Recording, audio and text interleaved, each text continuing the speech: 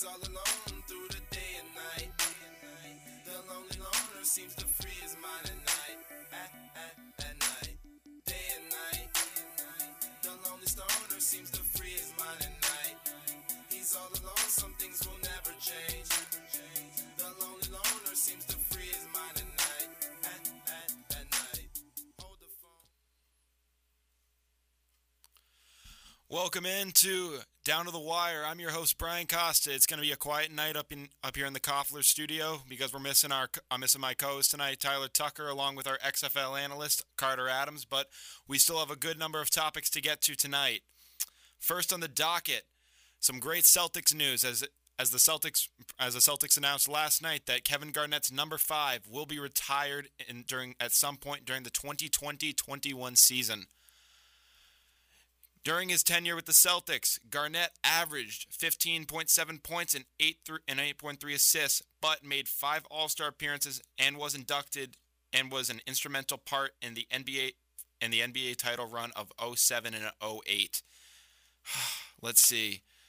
Garnett's presence was amazing in Boston. I mean, the big ticket after coming over here 14 seasons with the Timberwolves, there was a lot of pressure on him to live up to it, having not really been in too much of a championship culture in Minnesota, and the guy really came through over here. On the statement of his number being retired, Garnett said, "I'm honored and thankful that my number retired by the Celtics. I will always have immense respect and appreciation for ownership, Danny Ainge, Doc Rivers, my past teammates, and Celtic Nation." So I'm a big fan of this move. Garnett will be the 23rd Celtic player to have his number retired. That is the most by any North American professional sports team, as reported by Sports Illustrated. It was also announced earlier today that Garnett will be alongside the late Kobe Bryant, being a headlining candidate to be inducted into the Naismith Basketball Hall of Fame this year. Along with Garnett and Bryant, Tim Duncan and 8 other finalists have been named. So, what do I think about this? I'm a big fan of Kevin Garnett. I loved him in Boston. I think he was one of the big staples here, and I'm glad to see that he's finally going to be recognized and get in the Hall of Fame. I'm really honored to have witnessed a player like him. I remember my first Celtics game, I saw Kevin Garnett play alongside Paul Pierce and Ray Allen, and the guy was phenomenal. He was a force to be reckoned with. I mean, he could really do it all. He could shoot. He could get down low and play with the best of them. If not for Tim Duncan, he's arguably the greatest power forward of his generation, and it's just crazy to see him doing what he's doing. In modern NBA news, Zion Williamson has been going off. In his last 6 games, Zion is averaging 20 points in his last 6 games. He is the first rookie, or I believe at least the youngest player to ever accomplish this feat in his time in the NBA. So Zion is really just on a tear lately. The guy has been incredible. I think he's going to have a great future in this league as long as he can stay in shape and his knees don't go out on him. Because guess what? If his knees go, that's going to just be a Derrick Rose scenario, and I don't want to see that happen to another guy. I mean, seeing what happened to Derrick Rose, an amazing explosive player, to see him just have his career completely taken off track by injuries was really tragic at the time. I'm happy that a guy like him is able to be back on track at this point in his career, but it was really a tragedy at the time when Rose did go down. In addition to the NBA news, I'm really also hopeful for this All-Star game. The NBA All-Star game this year will be held on February 16th in Chicago, I believe. Yes, Chicago. And it will be Team LeBron versus Team Giannis. So we all know about the new NBA All-Star rules that have been put in place. 24 points will be added to the leading team's score, and that will be a leading objective goal going into the fourth quarter. I'm really hoping that in honor of the late Kobe, they're going to end up playing a little harder in this All-Star game, as one would hope. But then again, it's really all up for interpretation. I'm hoping that it's going to be a competitive game, but at the same time, I understand where players are coming from. It's all about load management. They don't want to get hurt. They don't want to have a Paul George in the Olympics moment where the guy wants to play a little harder, and boom, you snap an ankle. It's that's all going to be in the back of their minds, unfortunately. And Whether you like it or not, that's just the case here. Okay, my apologies. I now finally have the full list of the NBA finalists. So the NBA finalists for the Hall of Fame are Kobe Bryant, Tamika Catchings, Tim Duncan, Kevin Garnett, Kim Mulkey, Eddie Sutton, Barbara Stevens, and Rudy Tomjanovich. So the class will be announced during the men's Final Four in Atlanta on April 4th. So that is your finalist class for the Hall of Fame. Additionally, I believe the Celtics have been just tearing on a complete tear lately. Jason Tatum is a first-time All-Star this year. So I'm also really hopeful for the Celtics now, and I'm also glad for the Celtics of the past really being honored and displayed. Even though I'd love to see a guy like Ray Allen get his jersey in the rafters, I understand that some drama had went down. All right, looking into it, in baseball news, Cody Bellinger blasts the Astros, quoting that they stole a ring from the Dodgers. So in an interview earlier this week, Cody Bellinger stated that owner Jim Crane of the Astros statements regarding the sign stealing scandal were weak because due to him basically just saying that the scandal didn't affect the game. Of course, it did affect the game, but I understand where Crane is coming from. He's trying to save face, but it's a very bad situation that you're trying to save face on. The more you try to you try to button this up, the worse it's really going to look for you. And I really think that they should just all come forward and just say, we were wrong. We have to admit that this is wrong. It did affect the game. It did affect the World Series, and we need to come forward and we need to move past this. But really, no apologies ever going to be enough for these guys. It's always going to be in the minds of the players. Really, I think that their legacies might as well just be tainted for the rest of their career. I think if a guy like Altuve continues to be performing at the rate he is, it's definitely going to hurt his Hall of Fame chances. It's definitely going to hurt the Hall of Fame chances of other great players like Carlos Correa if he manages to ascend to that level. Other great players on that Dodgers team, guys like George Springer. I mean, that Astros team is loaded. So if they manage to have great careers, I'm really skeptical of whether they will be able to sustain that. So in addition to that, Bellinger was furious. I completely understand him. Even though I'm not the biggest Dodger guy, I frankly was pretty happy seeing the Dodgers kind of pull a Texas Rangers and lose both of those World Series. I was pretty happy seeing that as a Sox fan. But I understand where he's coming from, especially as a baseball player. You hate seeing that as just a fan. You hate seeing a team get kind of robbed of a championship like that. But it's a really unfortunate situation. I don't think that they should be stripped of the title. It's just going to be a whole mess if they do. I think that baseball is trying their best, but one of the people that I don't believe is trying their best is the commissioner of baseball, Rob Manfred. So Manfred, really, I don't think he's the best guy for baseball. I really haven't been a fan of him ever. So I mean, Manfred came in, I believe, around 2015, and some of his changes I just really have never been a fan of. The pitch clock, I know it's this big fancy thing, but to me, I've never been interested in it. The pitch clock, in my opinion, it's a great idea, and I applaud the idea of using it in the minor leagues because if you want to get those faster habits, it probably is the best place to do it in a developmental league because at least when you get up here to the majors, you have the experience in October the majority of the art in baseball is timing. Timing is everything in baseball.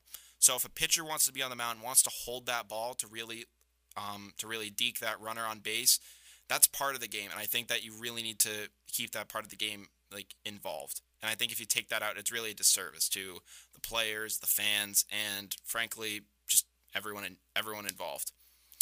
Other things I'm not a big fan of Manfred. I talked about this on Wednesday's show as well. Was the new pros playoff format. I believe that's just going to make the NBA and MLB very similar. So NBA, about half the league just makes the playoffs, and most of them I would say probably aren't worthy of making it. In baseball, it's 5 teams from each league, 10 in total. I think it's the perfect mix. I believe it's the perfect balance of teams to have in the playoffs. So you have 5 from the American League, 5 from the National League, 2 wild cards. They play on a wild card. They play the best team ranked in that ALDS, and you go from there. You have a team like the Washington Nationals who managed to do that. Down the stretch, the Astros and the Dodgers and the Washington Nationals were ranked as some of the best teams down the stretch in baseball.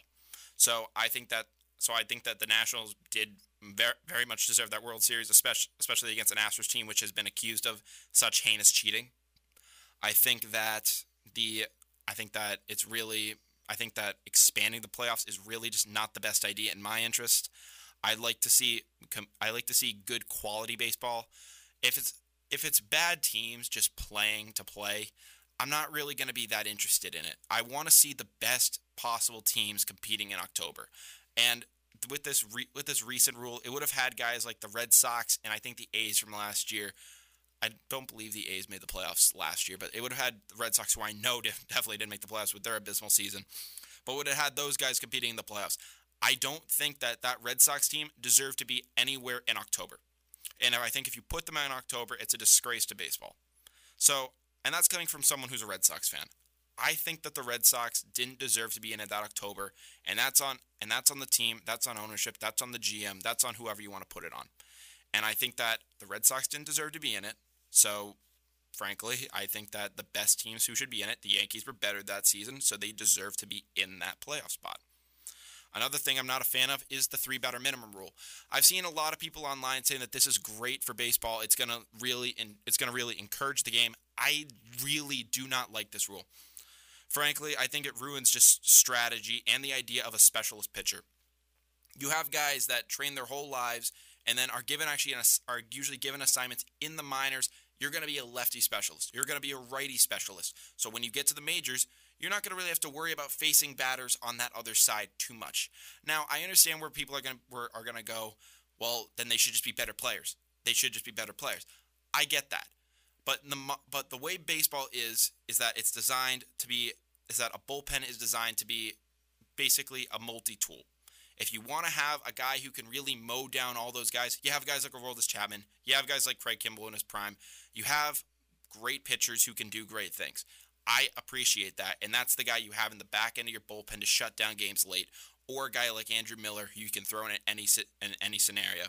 But I also appreciate having a guy like a left-handed specialist that maybe only handles the left-handed pitchers, has a nice breaking slider that can get them to miss, but when thrown to a righty, it can be taken yard.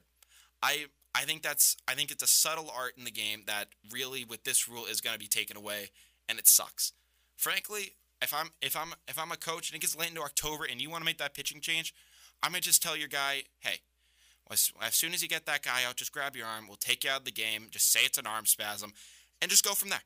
Like, I think that's what you have to do if you still want to be able to do it. But eventually, baseball is just gonna go, well, you can't do that. But then the managers are gonna argue that, well, if my player's hurt and he wants to come out, I'm taking him out of the game. So it's just gonna become a whole dilemma with baseball, and I just don't like the idea of this rule. It's gonna have players faking injuries. It's gonna become just a clown show, in my opinion. I'm not a fan of this rule at all. I mean, I'm not really a fan of this rule whatsoever, in my opinion.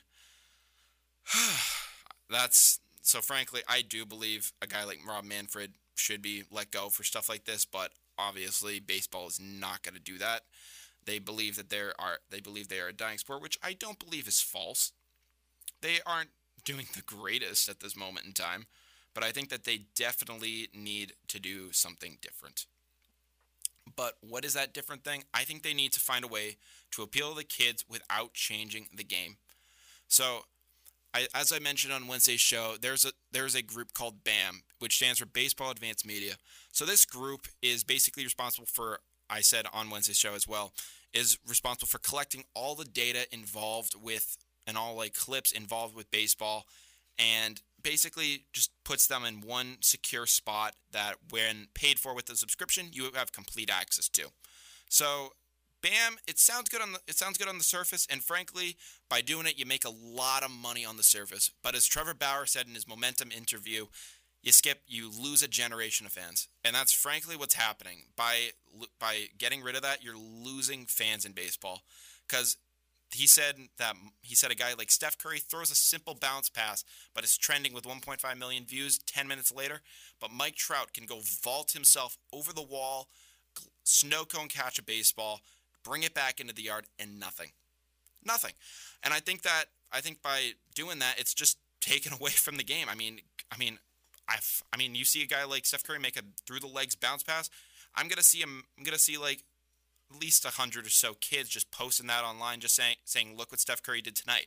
But I see a guy like Mike Trout, or even a defensive stud like Jackie Bradley Jr., or a Kevin Pillar, who's now on the Red Sox, which I'm very thankful for his defense, really do something spectacular defensively, and you can't find it anywhere.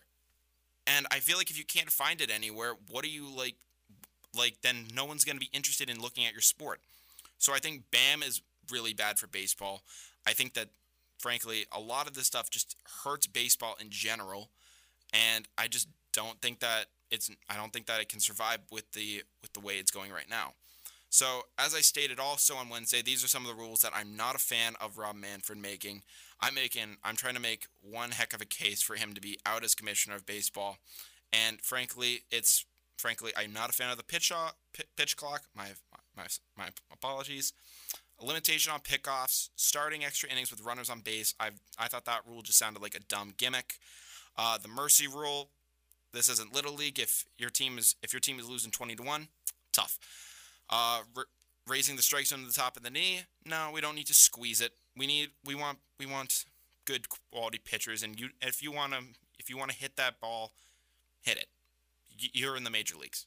You're a good player if you're in the major leagues. So you should be able to hit that pitch, and if you don't, get in the cage and figure it out. Require relievers to face the minimum number of batters. This is now a rule for the 2020 season, and I'm frankly not really ever going to be a fan of it, because it's just going to say that, you just have to be a completely dominant, talented pitcher, and that there's no in-between happy medium. I'm not really a fan of this, but I really have no choice but to accept it at this point. Limit the number of relievers on a roster. This goes, believe it or not, in part with the minimum. Because it's going to be a minimum, you're not going to really need those specialists. So those guys who've worked all their lives and get that shot to say, hey, get this lefty out, get Christian Yelich out at the plate, they're going to go, well, you can get Christian Yelich out, but if you can't get Nelson Cruz out, then I'm sorry, man, it's the end of the road for you. And I think that's just a shame. I feel like guys like that really deserve a shot if that's what they've been trained their whole life and told that they can do that at the major league level. I think it really hurts. Limiting the number of defensive shifts. This is something that just seems absolutely dumb to me. I think that if you have a guy shifting in baseball, it's been part of the game since literally before Ted Williams. There's literally a shift called the Williams shift. So, frankly, I believe that defensive shifts are more than just lining up with one guy on the other side of the infield. There are shifts when the bases are loaded, shifts for turning a double play. So by baseball saying that we're going to limit the number of shifts, that really just doesn't make sense to me, because if you limit the number of shifts, it's like telling a defense that they can only play man or they can only play zone. That's really what it's like. That's like telling an NFL defense, you guys are one of the best defenses in the league, but we're only going to let you guys play man, and the other team is going to know that. So if the other team knows that you can only play man, what are they going to do? They're going to try to run some plays to pick you apart. That's frankly just what's going to happen. They're going to run plays to pick you apart, and it's going to mess with your team, especially if you don't have the offensive power to beat a team like that, but you may have the good quality defense that can stop an offense that you're facing. Allow managers to reset batting order in the ninth inning. Not a fan. I think that at that point we're just playing fantasy sports. It's not going to really be real baseball. In an NFL game, you can't take one of your inactive players who's suddenly feeling better and put him in the game. You can't take a player who maybe isn't getting as many reps and then shift him in. It's not something that I think is also, a good move for baseball. And no extra innings at all, declaring the game a tie after 9 innings. Listen, the only time I want to see a tie is really never. I frankly don't want to see a tie in baseball. So I think the last tie I remember in baseball was around, I believe it was after the 2017 or 2018 season. I believe the Pirates were playing. I don't remember who they were playing. It might have been the Cardinals or the Reds, but it was game 163. Both of them were out of it. And 162, my apologies. They were both out of it, so it was just, so when it went to extra innings and the game was tied and it went to a rain delay, both teams said that they aren't trying to really replay a game when they know that their players aren't trying to get hurt. So they just kind of nipped it in the bud, and they just said that they'll take it as a tie for both of them. That's the last tie in baseball I can remember, and I frankly am not a fan of that. So I also think, so Manfred, for anyone who doesn't know, is also trying to basically distance himself from the minor leagues. He's trying to really hurt the minor leagues because minor league players really aren't paid well at all. They are frankly paid a very bad salary compared to everyone else. And I frankly do believe that minor league players do need to know this going in, that hey, it's a tough league. You're not going to get paid a lot of money. The quality of living that you might be in won't be great. But frankly, you do need to understand that going in. But I do think Manfred has to do something, whether it's accommodations for the stadiums that you're in, that your travel needs to be a little better. If you're not going to get that quality pay, which I understand it's tough to spread that out, but also baseball's a multi-billion-dollar corporation. But if you don't want to do the pay, then I think you got to at least try to update services that haven't maybe been updated in a couple of years, as long as you have the funds to do so, which baseball does. They do. And I think that money really isn't a problem for them. I believe that their total revenue and money coming in, it has been going up pretty steadily each year, while fan attendance is declining. But baseball sees the money and they see victory, which sucks. Because, if you're seeing victory when you see dollar signs, that's great. You are seeing growth, but you're also seeing a decline in an area where a lot of people want to, enjoy the game. And I think it's just a shame in my opinion. Let's see. What else is happening today? Also in baseball, some smaller news. As reported by the Instagram page All Sports News, the Cleveland Indians have signed outfielder Domingo Santana to a one-year, $1.5 million contract with a club option for 2021. The 27-year-old Santana hit 30 home runs in 2017 with the Brewers, but this past season with the Mariners struggled not too bad. He hit .253, 21 homers, and 53 ribbies across 121 games. But it was his only season with the Mariners before being non-tendered.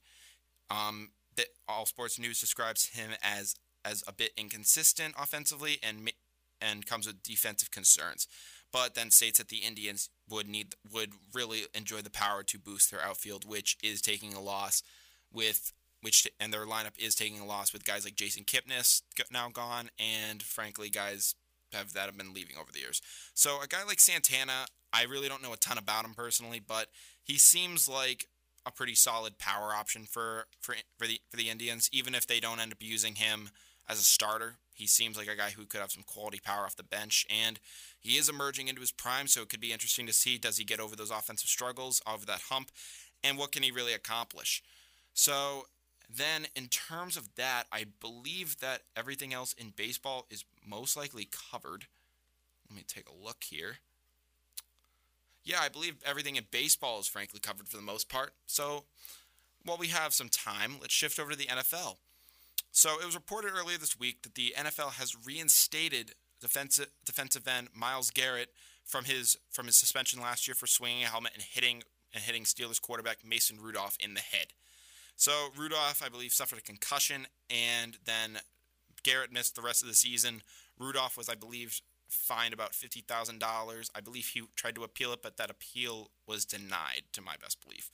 So there was a lot of outrage because it has been now said by Myles Garrett, who has basically doubled or even tripled down at this point, that Rudolph had said a racial slur towards him during that tackle, which is now pretty famous. If you haven't seen it, then I don't know where you've been in the sports realm. But so Myles Garrett tackles Mason Rudolph. He gets up. They talk for a little bit of shoving goes back and forth, and of course Garrett swings his helmet and freaking annihilates Rudolph. But it came out in an interview again earlier this week after his reinstatement that Rudolph said a racial slur towards Garrett. But to this point, the NFL has yet to release a statement on whether they have audio of this, and Rudolph has yet to deny. He denied the first time that this statement was made, but has yet to do so again. So we have to wait and see really on that part.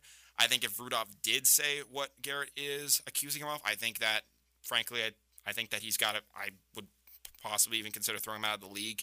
It's really just something I'm not going to stand for if I'm the NFL commissioner. But at the same time, I'm not really a fan of the NFL commissioner as much as I am as I am the MLB commissioner. So I also wouldn't be surprised if NFL was to get word of this audio, hear Rudolph say this, and then basically kind of try to hide it in the sense that they don't want to be caught for missing something that was pretty apparent. So I could understand them. I could understand where they'd be coming from by trying to hide it to save their kind of reputation a little bit. But I wouldn't be a fan of it. If Rudolph did say it, I think he's a scumbag and frankly should be thrown out of the league.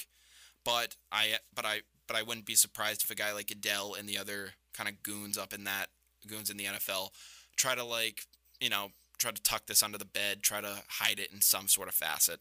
So another Steelers quarterback, Big Ben, will be trying to make a return this year. The Steelers are saying that they have a firm belief in Ben, who will be 37 for this upcoming season, I believe. Big Ben this season only played about, I believe, 2 games, 1 to 2, before his elbow really just gave out on him. He had to get Tommy John surgery, pretty famous pitcher surgery, but had to get Tommy John on his elbow. He'll be 37, and for anyone who doesn't know, Big Ben, part of that famous draft class in the early 2000s with guys like Manning and Rivers.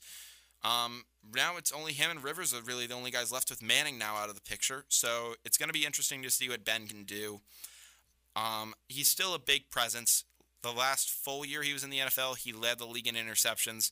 So it's going to be interesting to see what the Steelers can do, because even without him, they managed to actually still go 8-8, even though they got obliterated by the Patriots on opening night. They still have a good team, I believe, but it's going to be interesting to see what a guy like Ben in his age 37 season. He's not the most lean kind of body type, so I'm also wondering, is that going to really hamper him now in these later years of his career? But if it doesn't hamper him, then I think he could probably have a quality season. He's got guys like Juju to throw to. He still has a decent enough team around him in Pittsburgh to maybe at least compete. I mean, if a guy like Lamar Jackson has a setback, you could look to something like that, especially if Baker Mayfield still has his struggles, and Cincinnati, even if they land Joe Burrow, I still think that they're going to be at least a couple seasons away before they can really be anything. So, I mean, if Lamar Jackson has a setback or God forbid an injury, I mean, look out for the Steelers, frankly. I mean, it'd be really interesting to see what might happen if a guy like Lamar has a setback, and then Ben is able to come back and, be kind of close to the player that he was. If it's going to be really tough for him, because even pitchers who come back from Tommy John really struggle. Sometimes they come back throwing a little harder, but sometimes that elbow just can't hold up. So it's really going to be a testament of how tough is Ben, how tough is that elbow now. But if it's legit, then I'd say look out for the Steelers as a surprise team. If maybe they don't win the North, but maybe they sneak in and get a wild card spot. Who knows? Now, another quarterback who I have had my eyes on lately has been, kind of a pun there, has been Jameis Winston, who earlier this week was also reported to have finally gotten LASIK surgery on his eyes. Jameis Winston is the first member in NFL history of the 30-30 club to throw. He is the first man in NFL history to throw 30 touchdowns and 30 interceptions. So he was doing that with very bad eyesight. So I think that's pretty impressive that a guy like him is doing it with pretty bad eyesight. I still think his future in Tampa Bay is really up for discussion. Tampa Bay is looking to maybe move on from a guy like him.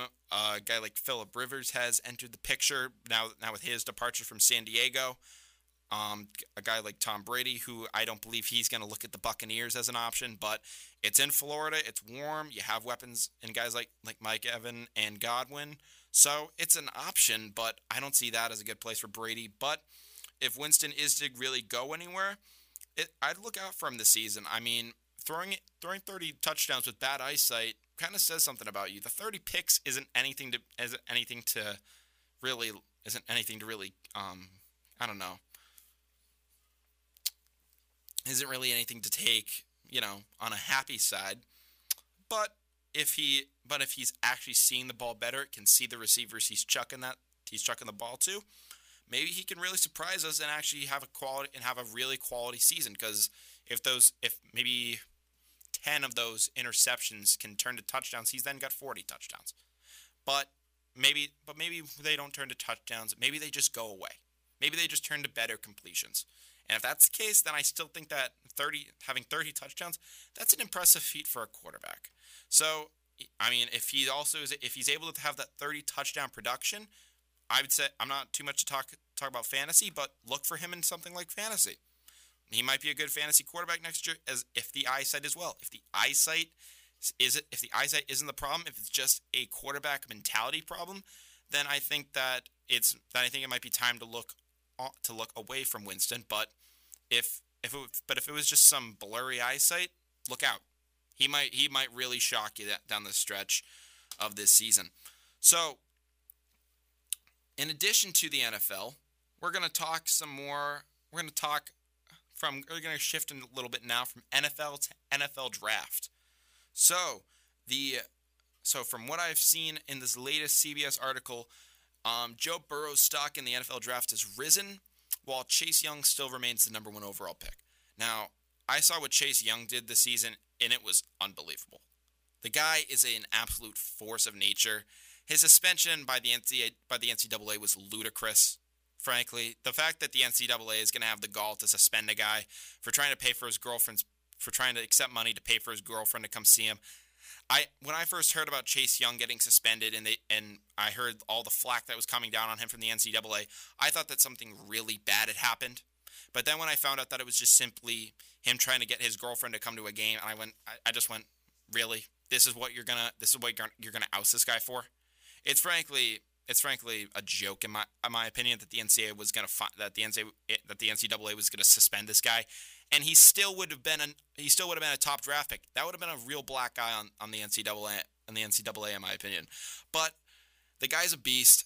If he were to go number 1 overall, I'd understand it.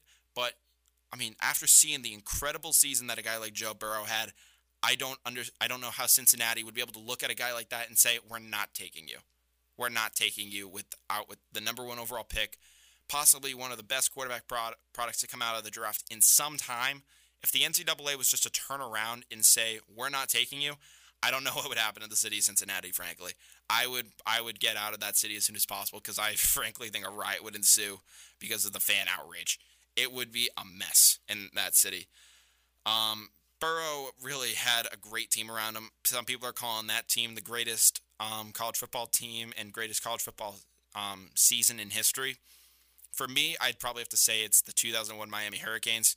That team was just frankly stacked. They had guys like Willis McGahee, Ed Reed, Vince Wilfork, Andre Johnson, and Frank Gore. That's only naming a couple.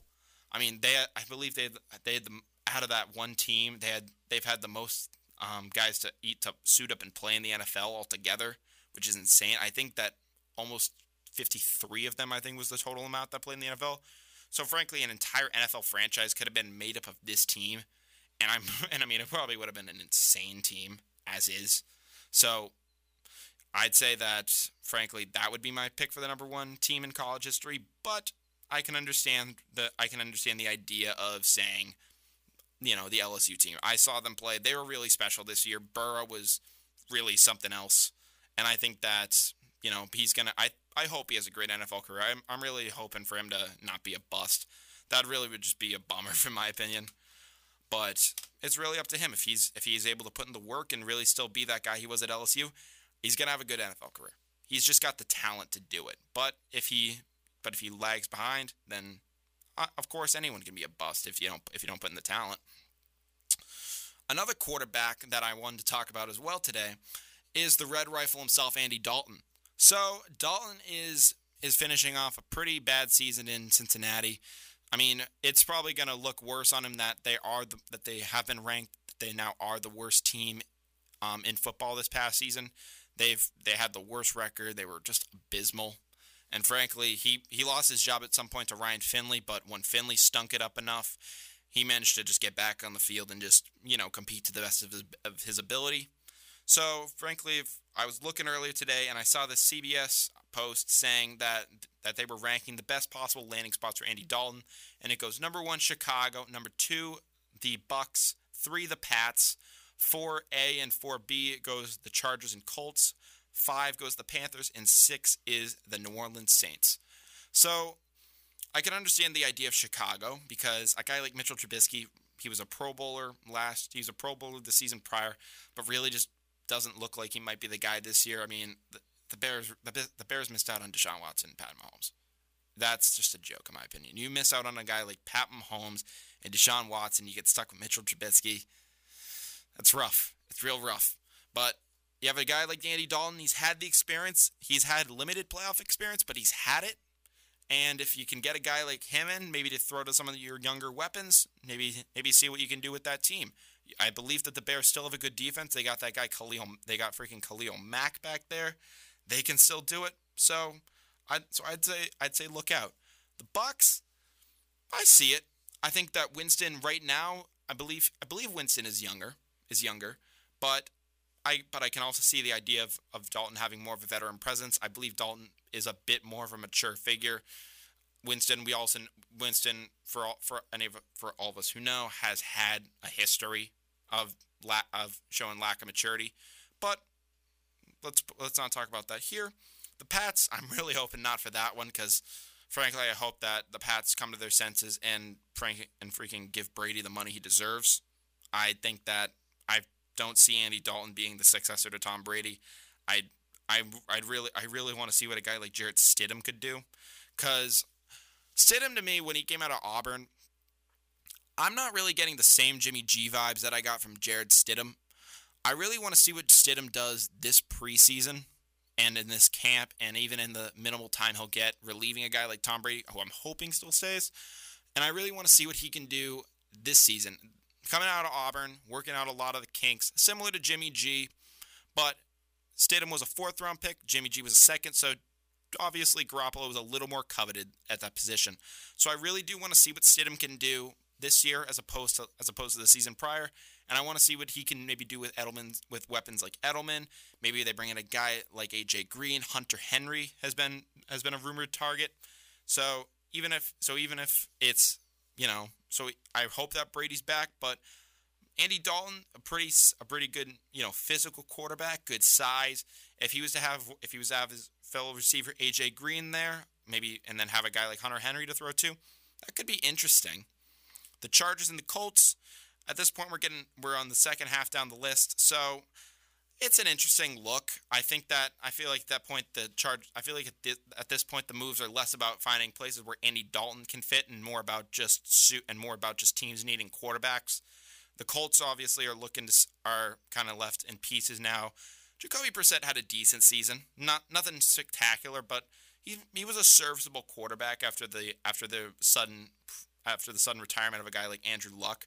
But I think these moves at this point are just CBS Sports saying, hey, we think that these teams need a quarterback. Andy Dalton's a quarterback on the market. He could go to these teams. The Panthers, they already have Cam, and the Saints, I mean, if they don't bring back Drew Brees, I think even if Taysom Hill is the guy, I think you got to see more of him throwing, because I believe he doesn't even have that many passes thrown in the NFL. It's a very minimal number. So I'd want to see Taysom Hill have a little more throwing this year, but still have a guy like the veteran Drew Brees to lead him into battle a little bit more. So in addition to that, additional quarterback news, CBS Sports also put out a report saying the Chargers that these would be the list of the Chargers' best option for replacing Phillip Rivers.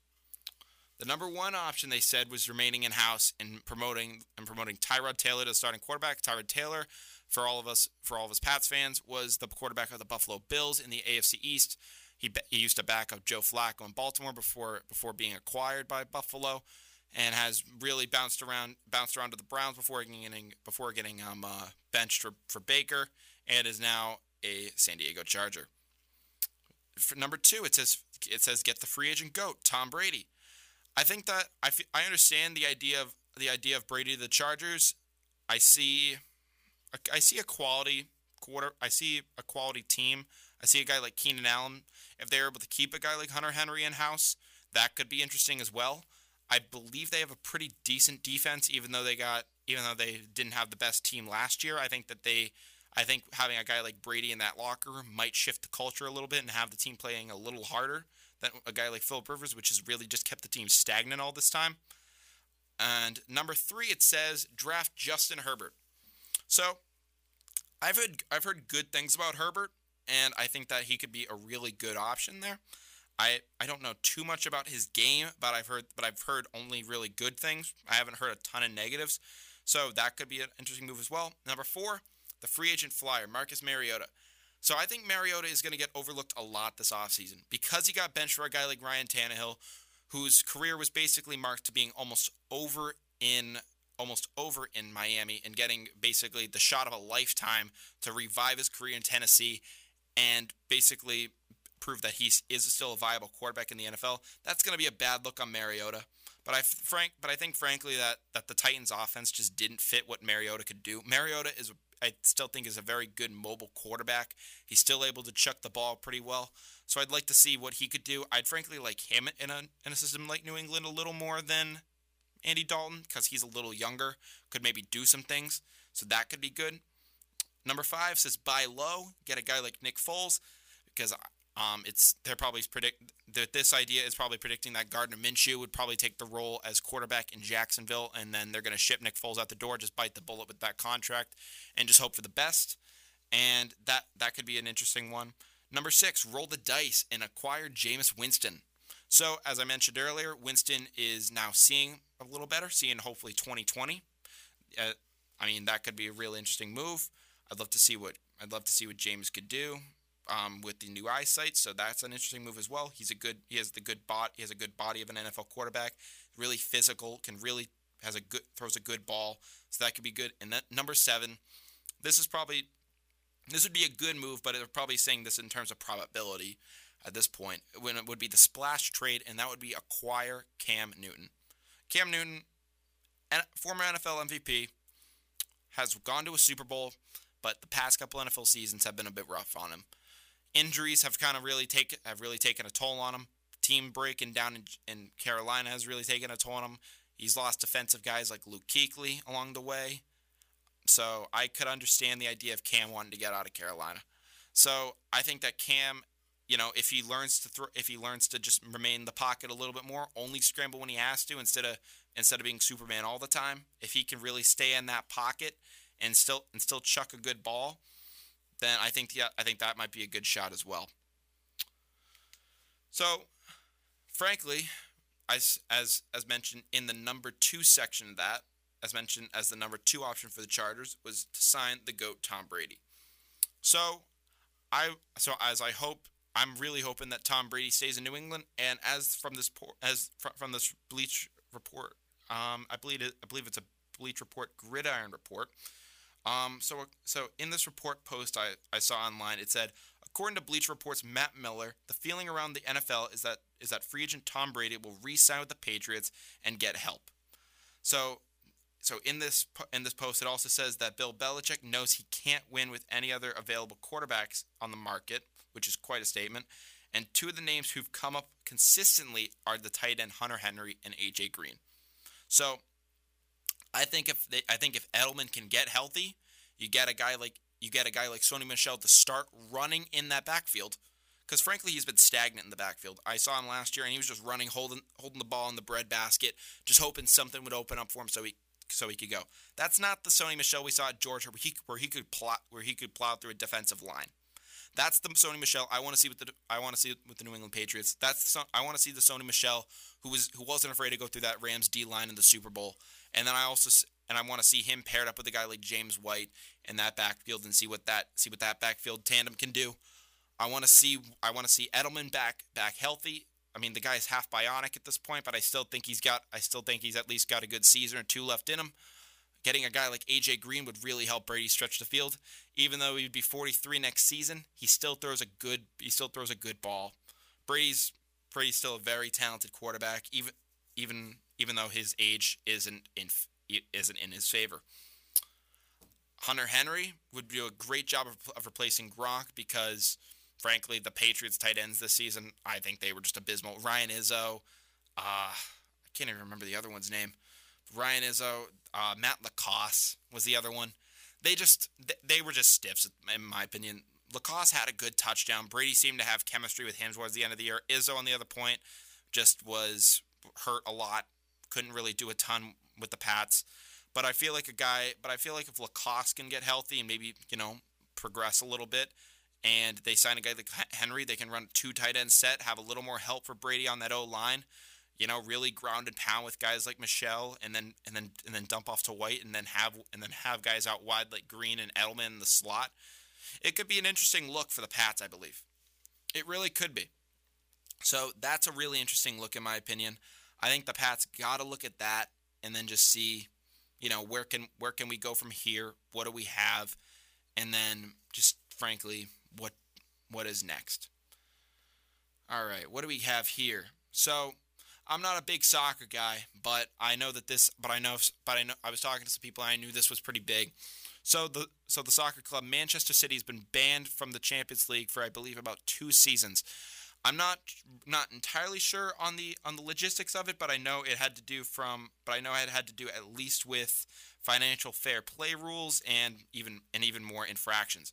So as I'm reading this, I believe it's a goal.com article, and it says that the football world has been shaken to its core following the news that Manchester City are set to face a 2-year ban from the Champions League.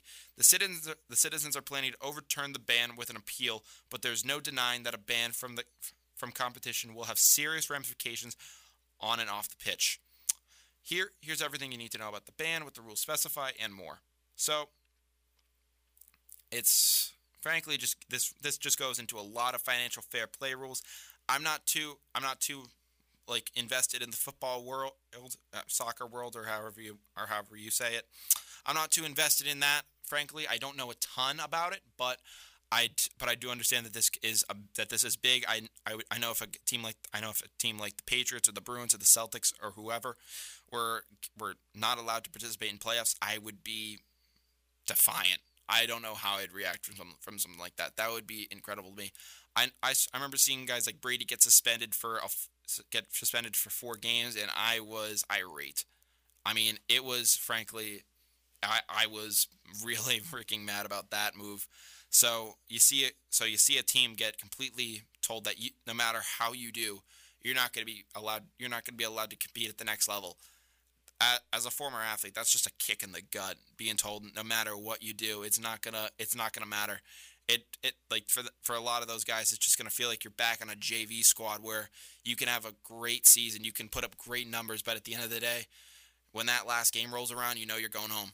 It's gonna hurt for those guys, and it sucks. It sucks for the players, but I mean, if the team knows that they made those infractions, then I think that unfortunately they have to pay that price.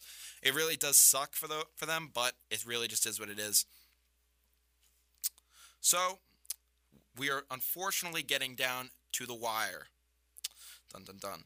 So it is 7:52 here at the Koffler Center at Bryant University. So I'm going to do a quick rundown of everything we've talked about so far on this show, and I will see you guys again on Wednesday. It's a long weekend, so I hope you guys all enjoy it very much. Kevin Garnett will have his number retired by the Celtics. Great player, loved him. I think he deserves it, and I'll be happy to see number 5 in the rafters the next time I go to TD Garden. Bellinger blasts the Astros. Quote, "They stole a ring from us." Owner Jim Crane, his apology was cheap. The players don't deserve any respect. He says that their respect is now gone. I frankly think that it's pretty warranted. I understand where that respect will be lost. It's just a shame that a good team like the Astros, it was such a great story. They were built from the ground up. They had a great team around them, and it's going to really be a shame to see that team is now going to be tainted with an asterisk. I reiterated my stance on Rob Manfred in the new MLB playoff format, as well as the 3-batter minimum. As I stated on Wednesday's show, I am not a fan of this ruling, but It is what it is. I understand that. I understand that sometimes these things have to be done. Whether I'm a fan of it or not, I'm not a fan. But it is what it is. And then from there, we moved into the NFL. Myles Garrett reinstated. I saw guys like Stephen A. Smith on ESPN. He wasn't really happy about this decision. He said that he thinks that Garrett should have at least been suspended for the first opening game of the season, just to set the reminder that the NFL won't let an action like that stand. But that will ultimately not be the case, as he will be back in the league. Jameis Winston, now seeing better. What will his season look like? I have a bright future for him. Look out for him as a fantasy quarterback this year if you're picking late for a quarterback, but I'd still say he's a bit of a flight risk. Big Ben, what will he be? What will he look like next year? 37 years old, age on the wrong side of 30, but he's a good sizable quarterback, and he might be able to get at least 2 good more seasons out of him. Pittsburgh. Who's going number 1 overall? I think it should be Joe Burrow, but Chase Young's given one heck of an argument for it. Finally, we went over to Andy Dalton. Where's he looking at best? The Bears are the number 1 option, but look out for Tampa and New England if Brady doesn't go back. The Chargers. What will happen now in the wake of Phillip Rivers leaving? Tyrod Taylor to Cam Newton. Those are the possibilities that are in place for Los Angeles. Tom Brady. We talked about his future in New England. It looks like there's a good chance he will be back with the Patriots. I sure hope so. As a Pats fan, I really want to see him back. I really want to see number 12 back in the field next year. I'm going to try my hardest to get to a game just to make sure I can see Tom Brady one last time before he walks off into the sunset. And I really hope it's in that Patriots jersey.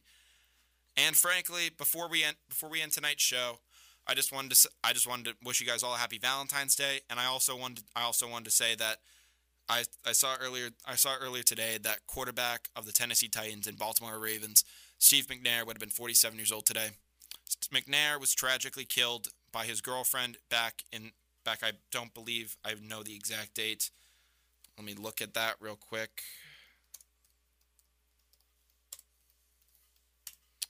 All right, I'm getting it now. It says that McNair. Shoot. Here we go. It said that McNair was tragically killed on July 4th, 2009. That's right. He was killed on the 4th. It was a really tragic incident. I mean, it was just I remember hearing this news and just hearing that Steve McNair was gone, and it was a really tragic story. So I just wanted to send my thoughts and prayers to the McNair family at that trying time. I mean, it's going to be tough it's 11 years now since he's probably not been with us at this point. It's been 10 since his death, but it will be 11 this upcoming summer. So I just feel for the family. I wish them the best, and I really hope that, they can really I really hope that they have gained some sense of justice, and at least, I understand they'll miss him forever, but I hope that they will, move forward and be able to still lead normal lives in the wake of this tragic incident. But I just wanted to finish off with that. I wanted to thank everyone for listening tonight. You've been listening to WJMF 88.7 HG2 Smithfield, Providence, or you've been listening at WJMFradio.com. I want to thank you guys very much. This has been Down to the Wire with Brian Costa. We will be back on Wednesday. Thank you very much, and have a good one.